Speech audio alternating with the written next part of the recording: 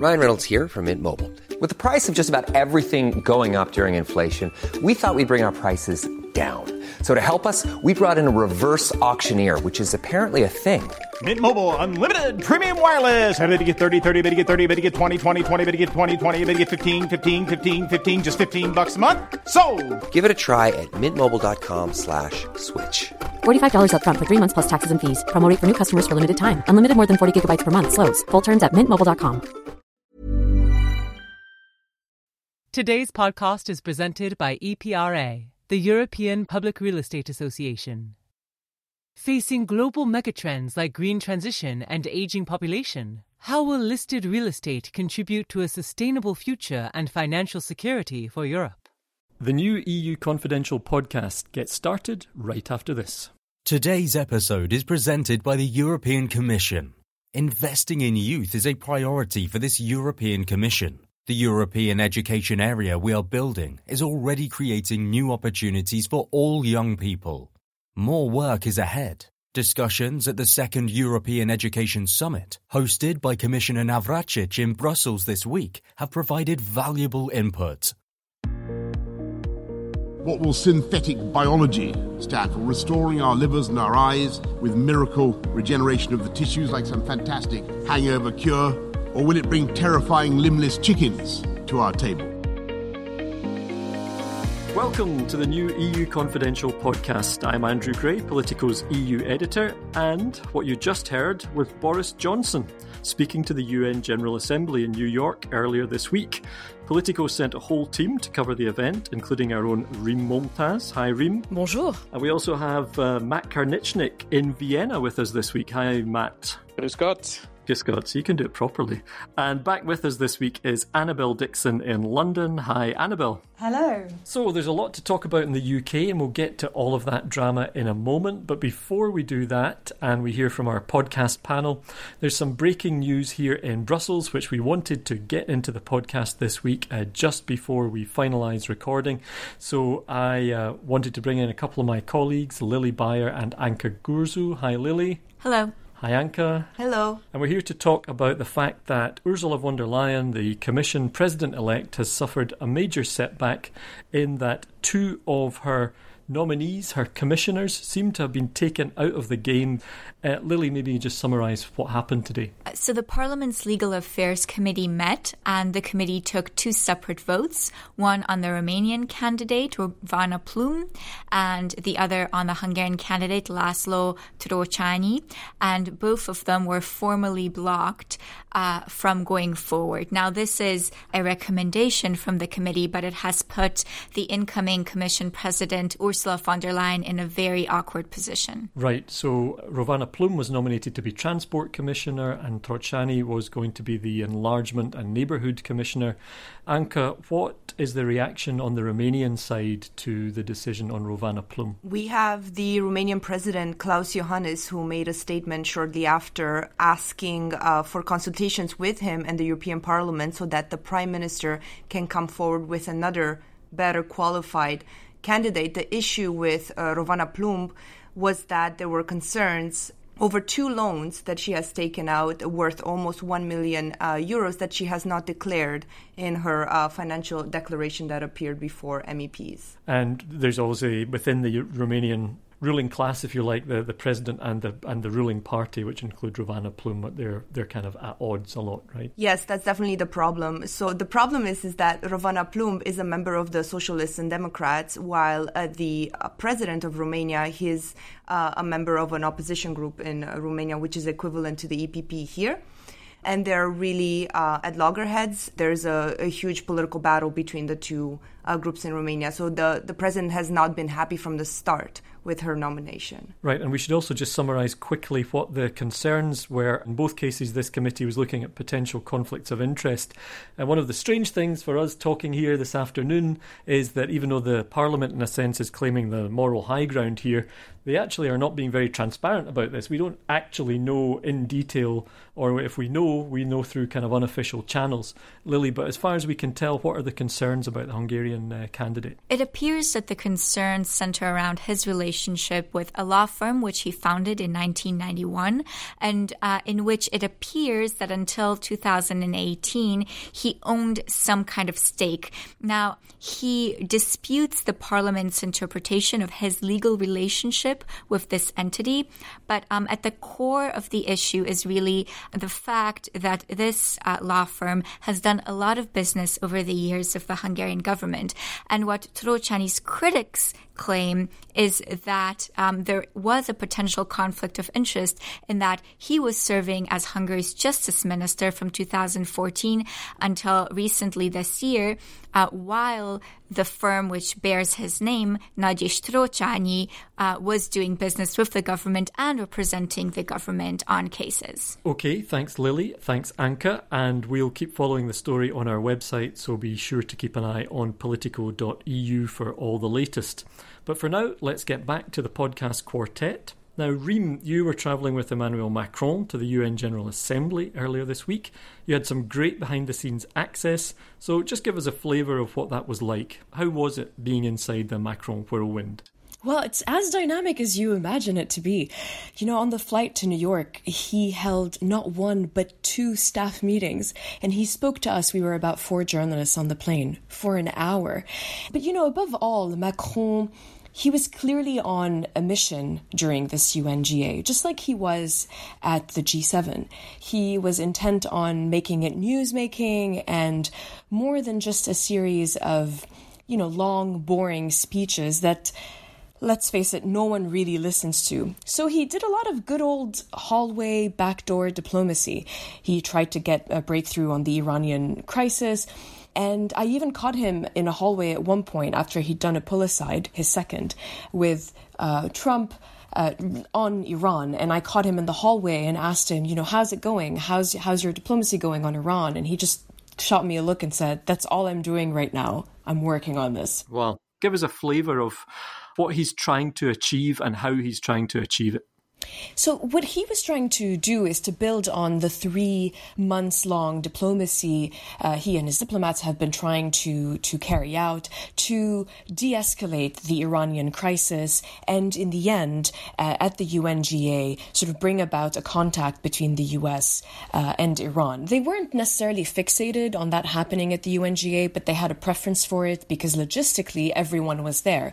And the next time they have an opportunity to all be physically in the same place is at the UNGA in a year.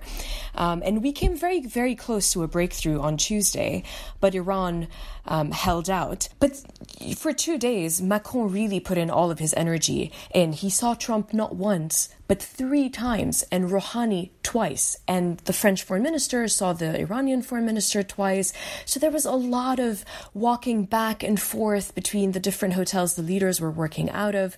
Macron even delayed his departure from New York on Tuesday for a few hours to give his attempt a little bit more time. In the end, it wasn't in the cards. And it also wasn't just France. The E3, so France, the UK, and Germany, put out a joint communique on Monday that was really noteworthy. They said it was clear to them that Iran bears responsibility for the September 14th attacks on oil facilities in Saudi. And I thought that was really forceful and unusual. So I'm wondering, Matt, what made Germany want to come out so strongly for that? Well, I think the Germans acknowledge that, you know, the reality here, which is that Iran is the aggressor, and you can only kind of stay silent for so long, right? I mean, you know, Germany generally has been very reluctant to be too forceful here. And I think that was probably also the pressure from the U.S. side to say, you know, look, you need to really stand up here and back us on this. And also with Saudi Arabia, which is, you know, an important partner for Germany. So I think it was more that than anything. I mean, you know, the Germans often try to kind of stay in the background on these things and not offend anybody, but it was so clear in this case that Iran was behind this that I think that they convinced the Germans that they had to go along with this. You know, that said, I don't know what difference it'll make in the end. I mean, it's not like Iran is willing to change course, and I think that's the main problem in these negotiations is that it's not really clear where they're going or what the pressure points are. Yeah, I mean, the pressure point question is central, and I've been trying to get sort of the French to sort of respond on that. And they say, it's part of a negotiating whole, because what they're trying to do is to preserve the nuclear deal, but also convince or in some way kind of force Iran to open up the conversation and start negotiating on, its regional role, its ballistics missile program. So we'll see if they actually get there. Yeah, if I could just jump in here. We're so much to get through that we will jump ahead now and go to Austria, where you are, Matt. Election coming up there on Sunday. How's it looking, and why should the rest of the world, or at least Europe, take an interest? Well, the way it's looking is that Sebastian Kurz is most likely to win the election, or his party's expected to come first by a fairly wide margin. They're polling now at around 35%. And if you remember, a few months back, there was this scandal involving this video where the then leader of the Freedom Party, which is the far-right party in Austria, was caught trying to basically solicit illegal donations from a woman he thought to be the niece of a Russian oligarch. The video kind of exploded in the Austrian media in May and forced the collapse of the government. So now it looks like Kurz's party, the People's Party, will win, as I said. And the real question is what coalition emerges from that. Despite the scandal around this video, the Freedom Party is still doing fairly well. They're about 20% in the polls, neck and neck with the Social Democrats here. So it really isn't clear what kind of coalition could emerge, and that really is the importance, I think, for Europe, is to see whether Kurz decides to risk really another coalition with the far right, with which his party is more ideologically in sync, or to embrace another grand coalition with the Social Democrats, which definitely would not be his first choice, but it's something that has historically been something that most voters in Austria have preferred. And then the third option would be a three-way coalition with the Greens and the Liberal Party here, which is called the Neos, which would be more difficult to bring about because they're three partners. But it's the kind of thing that we've seen a lot more of in Germany, for example, on a regional basis. And that looks like that might be the way things are headed. Okay, well, we'll watch that result with interest. We'll have full coverage on the website. I'm going to jump ahead now to something happening here in Brussels before we get to the big Brexit debate and also our interview of the week. The big news really here in Brussels this week has been a couple of court rulings, EU General Court decisions on Starbucks and Fiat. These are both big tax cases. They've been central to what this European Commission has been trying to do on tax, particularly how multinationals pay tax. And they've been central to the agenda of Margrethe Vestager, the competition commissioner, who's set to take on an even bigger job in the next commission. And I had a chat with our senior policy editor, Christian Oliver, all about that. So let's have a quick listen to that now. There were two big tax cases, right, Christian? Maybe you could just explain what they were about and what the court ruled. Sure. Well, we've had a big moment in the EU's tax justice campaign that has been going on for several years now. The big idea here is that the EU's taken a rather imaginative way to try and sort out multinationals not paying their taxes, and they've taken this route of state aid, which is effectively saying all of these letters that countries give to companies to give them special tax arrangements are a form of subsidy. You think of it a bit almost like an industrial subsidy, but they've used it in tax territory. And this was quite a bold, radical idea that they've been trying. The big moment that we've hit this week is that this came to two important appeal cases, which was Starbucks in the Netherlands and Fiat in Luxembourg. Essentially, the Starbucks case was kicked out. Vestager lost, and Fiat, she won. So it was a mixed result for Vestager this week. Okay, and was one of these cases more important than the other? I mean, should we see this as a kind of score draw, or was it ultimately a defeat? I think we should look at the big picture that we saw over both of them.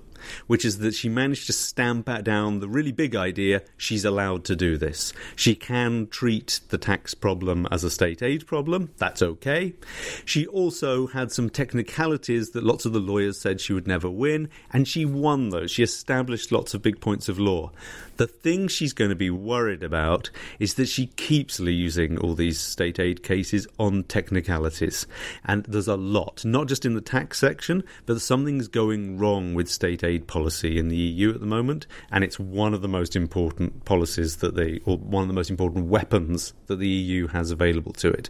So she's going to be worried, and she's going to be particularly worried about what that means for the really big decision, which was against Apple, where Ireland was told to claim back eventually 14.3 billion euros from Apple for underpaid taxes. So she's going to be worried about that. Okay, and she's going to take on like an even bigger role in the next commission if everything goes smoothly in terms of confirmation. So she keeps the competition portfolio, but she also adds in the overall overarching thing is digital and tech.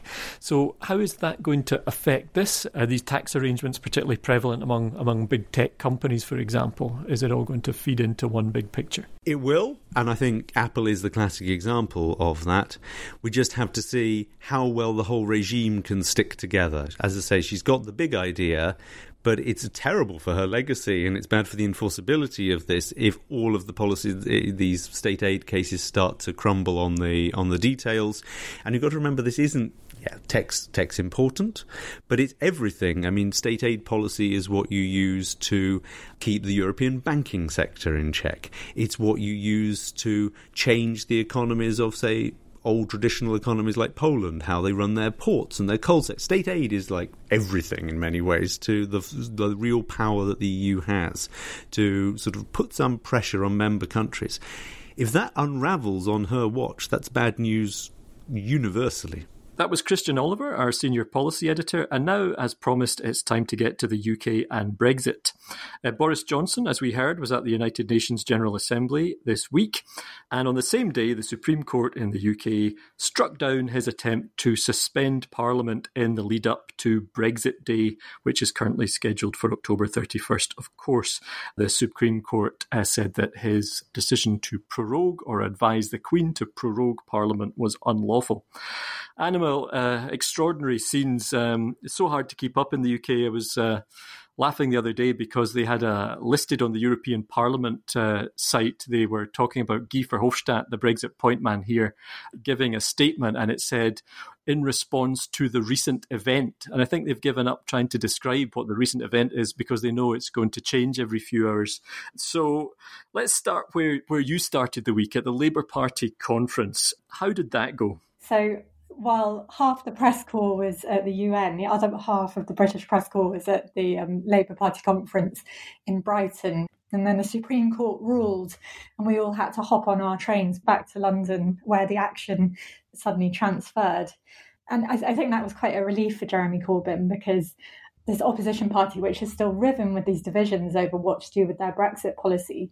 So you've got Jeremy Corbyn very much doesn't want to commit to a sort of unambiguously Remain position, yet lots of his members and some of his shadow cabinet do.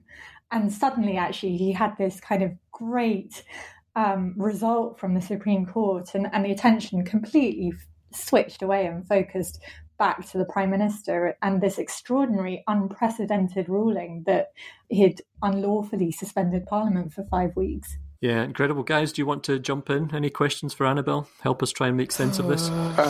Yeah.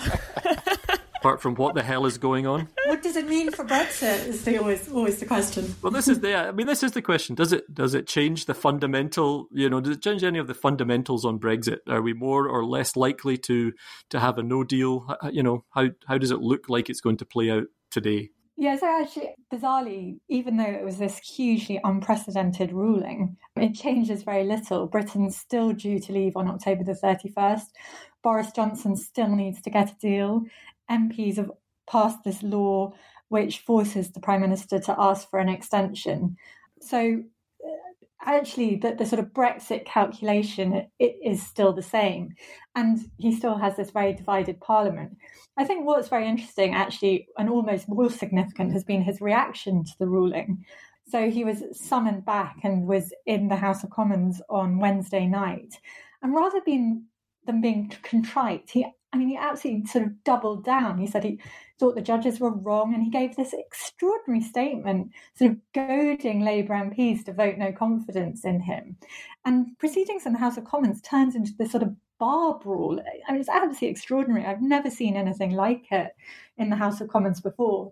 I mean, it's always quite rowdy, but the sort of anger and vitriol from the opposition benches and the sort of reaction from the government benches, which was sort of very unapologetic, was really quite something to behold. What I'd be really interested in to know, how do the Europeans see this? Do they think that these scenes in the House of Commons make it less likely that they think Boris Johnson will be able to get a deal if they do make concessions? Yeah, I would just say briefly from the Brussels side, I think what our reporters are picking up is partly, obviously, some question marks over whether, even if they manage to agree some deal with Boris Johnson, whether he would be able to get it through Parliament. But I think ultimately the EU position hasn't changed very much. If they can do a deal with Boris Johnson, they will do it, but it can't be very different from the deal that's on the table already. Maybe they could call it a Boris deal, and suddenly that would make it better. But otherwise, it's going to be a repackaged version of pretty much the deal that's on the table. On the flip side, if we say that, bluffing is not just something that's done on the British side, I do think also what remains the same is if Britain asks for an extension, it will be granted. Whatever people may say about Britain needing to give additional rationale or whatever, they do not want a no-deal Brexit on November the 1st. So I think that will happen. So, but let's go back to Brighton, Annabelle, and our main feature interview, which is from a Politico London Playbook event when our own Jack Blanchard sat down with Keir Starmer. Just set that up for us. So Jack Blanchard sat down with Keir Starmer, who's the party's shadow Brexit secretary, and this was just moments after a dramatic vote in the conference hall where Jeremy Corbyn had seen off this attempt by grassroots members and shadow cabinet members like Starmer to force him to back an unambiguously pro-Remain position. But he demonstrated he still has a lot of support in the party from other allies, particularly the unions, meaning that his Brexit strategy remains to negotiate his own deal and put it to the people in a referendum. There are a few quick things to explain with the interview you're about to hear. Keir Starmer has been a Member of Parliament since 2015 and Shadow Brexit Secretary since 2016. He's been one of the people who's been pushing for this meaningful vote. He's definitely been very influential in shifting Jeremy Corbyn's position. Before that, he was the Director of Public Prosecutions, which you'll hear him talk about in the interview. That's the most senior public prosecutor in England and Wales. And there's some very interesting stuff. He was very keen, actually, and volunteered himself to go into a bit of his backstory, like the fact that he was named Keir after Keir Hardie, who was the first British Labour leader. So we'll hear from Jack and Keir Starmer in a second. This is just highlights of what was an hour-long conversation. But first, we have a quick message from this week's sponsor.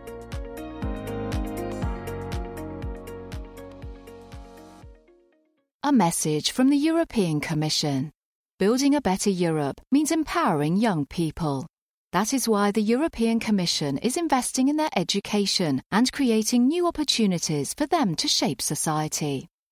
The foundations of a true European education area have been laid, strengthening excellence and inclusion, building a future in which learning abroad will become standard for young people.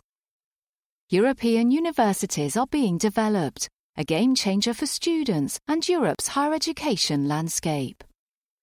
New initiatives like the European Solidarity Corps and Discover EU are enabling young people to bring positive change to communities and experience what it feels like to be European. And to keep up Europe's commitment to youth, the Commission is seeking to double funding for the iconic Erasmus programme. These are excellent achievements to build on. Discussions at the second European Education Summit, hosted by Commissioner Navracsics in Brussels this week, have provided valuable input for our work going forward. So now let's hear from Keir Starmer just moments after the dramatic vote in the conference hall. We had a vote, and the vote went the way it did. I mean, I've said for some time over and over again that I would campaign for Remain. So obviously I'm disappointed by the result. But we had a vote. That's what the Labour Party does. And sometimes we obscure the progress we've made by getting too hung up on this particular vote. Last year at conference, I put a line in my speech that said... At the last minute. It went in late. But it was to say nobody's ruling out the option of Remain. And so 12 months ago, that's where we were. Now we're in a place where, whether it's in this government or the next government, the Labour Party is pledged to a referendum. In that referendum, Remain is going to be an option. And the only other option is going to be a deal that is a decent enough deal for us to actually leave on that could be negotiated with the EU. Now, would I have liked us to have gone a bit further and won that vote today? Of course I would. But I don't want to take away from the fact that that is quite considerable movement over the course of 12 months. You said in your speech, if you want to fight for Remain, vote Labour. But it doesn't look like your party leader necessarily agrees with that message, does it? Well, what the NEC motion said is that we'll have a special conference for the members to decide. I mean, I've got a pretty clear idea, I think, of where the members are on this. And therefore, I think it's very likely that the members will want us to campaign for Remain. I mean, we campaigned for Remain in 2016. We are currently campaigning for Remain against any Tory outcome. And I think it seems to me obvious where the membership is on this. What do you think about the idea of a Labour Prime Minister sort of sitting like a neutral referee over that process while it plays out? I've got mixed feelings about that. And let me try to be as fair as I can, because, this is Brexit is a very, very difficult issue for the Labour Party, obviously. And it's very easy to say, oh, it's all about confusion. It's not. 2/3 of Labour voters, or 3/4, voted Remain, but 1/3 or a quarter voted Leave. 2/3 of Labour MPs represent Leave areas, and 1/3 represent Remain areas. So, of course, there's a mix. And what Jeremy's trying to achieve, in fairness, is to say, given the division across the country, somebody's got to be prepared to say, we'll have a referendum to try to find a way forward, and I'll stay above that and faithfully implement the outcome. But it leaves you open to some pretty obvious attacks. It does. I've pointed some of those out. But, I guess Keir Starmer doesn't always get his way on everything then. No, I mean, I personally think it's better to say campaign to Remain, and that's what I have said, because I think it's better to be clear that that's, I don't think there is a deal that's going to be as good as the deal that we've got. But in fairness, I mean, it's very easy to just take a side in this. I can see the concept of saying somebody needs to sit above this. But what message will it send to the people when you're knocking on the doorsteps that you can't say how Labour's going to campaign in this coming referendum, and that even when you can, you might find that your party leader doesn't say how he's going to vote? What message? I think most people will realise that the Labour Party membership is so overwhelmingly in favour of Remain that it's obvious where this is going to end up. Mm-hmm. You were one of the key people in Parliament who's actually created the blockade with your meaningful vote idea. But have there been moments when it looked like this might all end in no deal, when you started to wonder, should I have gone down that road? Would it have been better just to let this deal go through? No. Obviously, I and lots of other Labour Party members and supported all campaigned for Remain in 2016. And, were pretty devastated by the result. And to be honest, the morning after, I actually just sat with my little boy and my little girl. They're now 8 and 11. They were 3 years younger at the time. And I wasn't thinking about the customs union, you'll be pleased to know. I was just thinking about what sort of world are they going to grow up in. But I felt profoundly, having gone across the country telling people you've got to vote, it's really important, that we had to accept the result and therefore trigger Article 50. My worry was, by saying to the Prime Minister, you can start the negotiations, I felt we had no grip over what came back.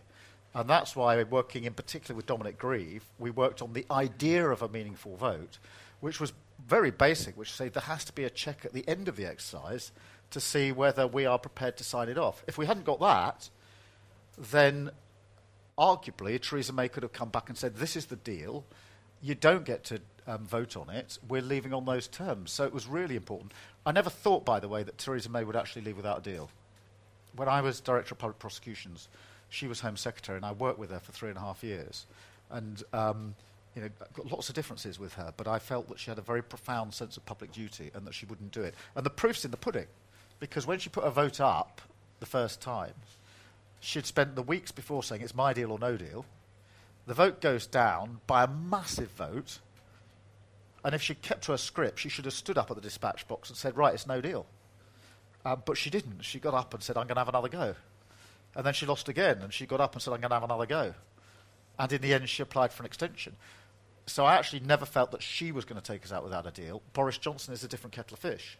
You think he'll do it, if he can? Well, I think he is reckless, because he has got into his head that do or die on the 31st of October trumps the national interest, and that it's better to keep to that commitment than do what's right with the country. There was another motion on effectively phasing out private education that wasn't really backed by the leadership, but seems to have gone through. What was your view on that?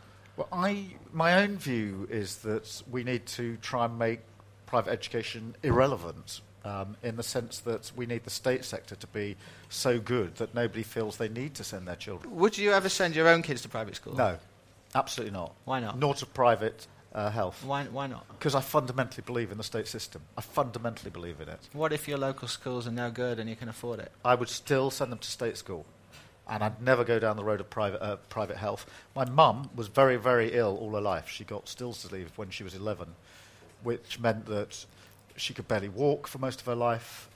She was in a wheelchair. She had crippling arthritis and steroid treatment, and in the end it meant we spent a lot of time in a high dependency unit with her, and she had to have her limbs cut off. And she would never, ever, ever go to a private school, private health. It's just fundamental in our family. We'd never do it. Is that part of the reason you got into politics, or had an idea of getting into politics? It sounds quite a formative. It was formative experience. And difficult, really difficult, because she had this very aggressive illness, and was extremely courageous about it, but also completely modest. If you asked her how she was, she would always say, "I'm fine, how are you?" It was an incredibly powerful thing. She sadly passed away 3 weeks before I was elected into Parliament.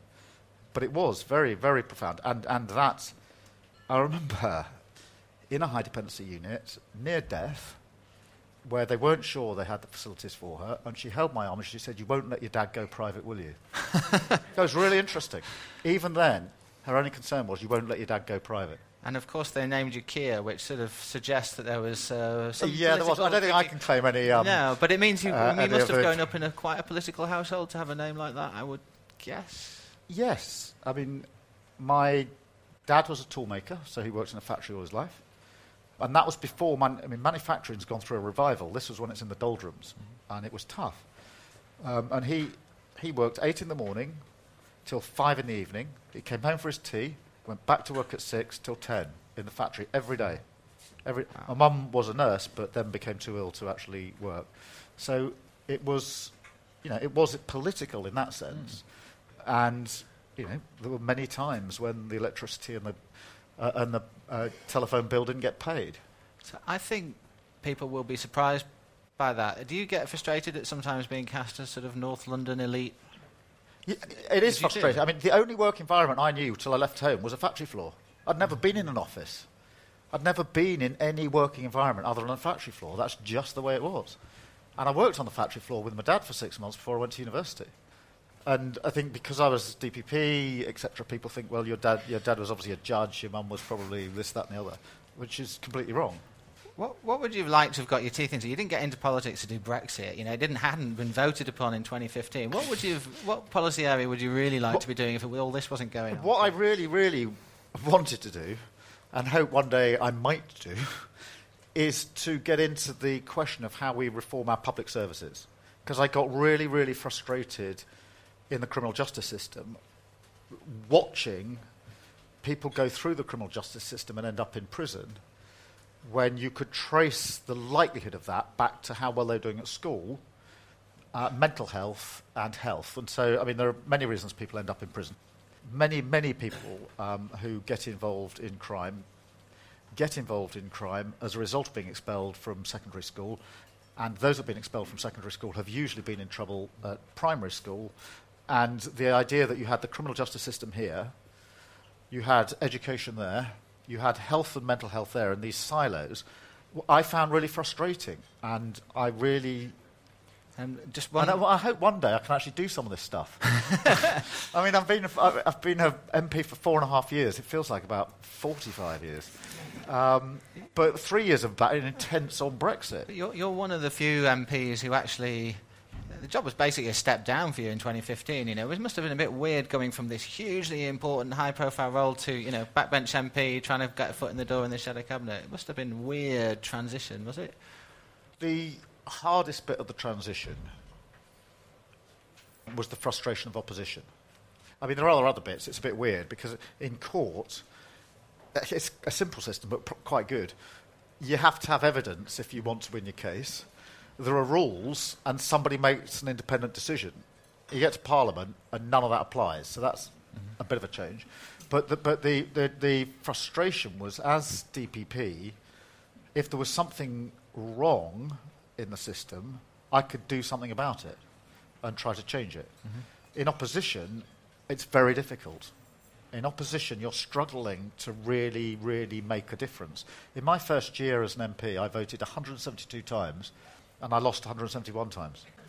I mean, that's opposition for you. Yeah. I mean, that's why used to be opposition. Anyone who doesn't think you need a radical, you need a Labour government in power needs to just get that statistic. Voting 172 times and losing 171 is not my idea of massive influence over the big decisions in life. Okay. Quick fire round. Who's your favourite Tory?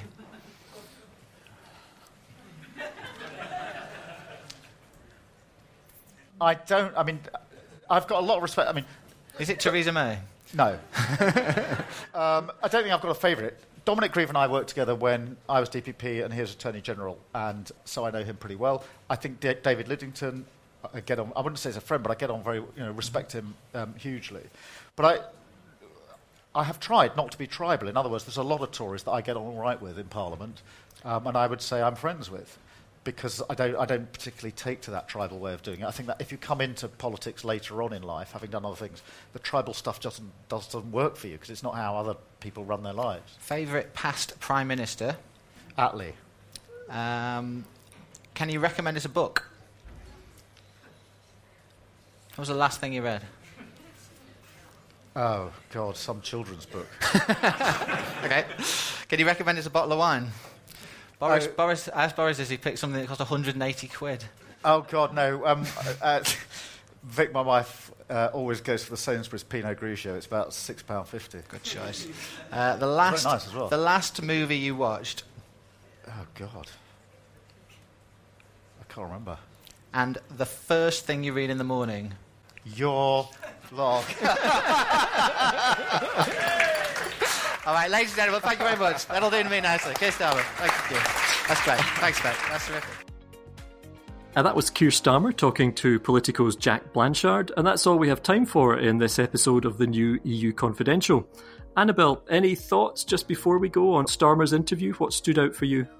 I think definitely he's one to watch. Jeremy Corbyn's not going to be around forever, and he's played a very smart game. He's got a very good backstory. So I think he's a name that we're going to hear about for many years to come.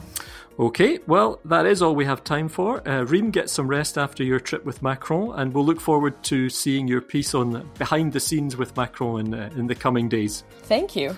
Okay, and Matt, you'll be heading for the States, but I know you'll be keeping an eye on the old homeland, Austria, and the election. Where will we be hearing you from next week? That's right. I'll be touring the US next week to talk about Germany in various places, and we'll be in Salt Lake City.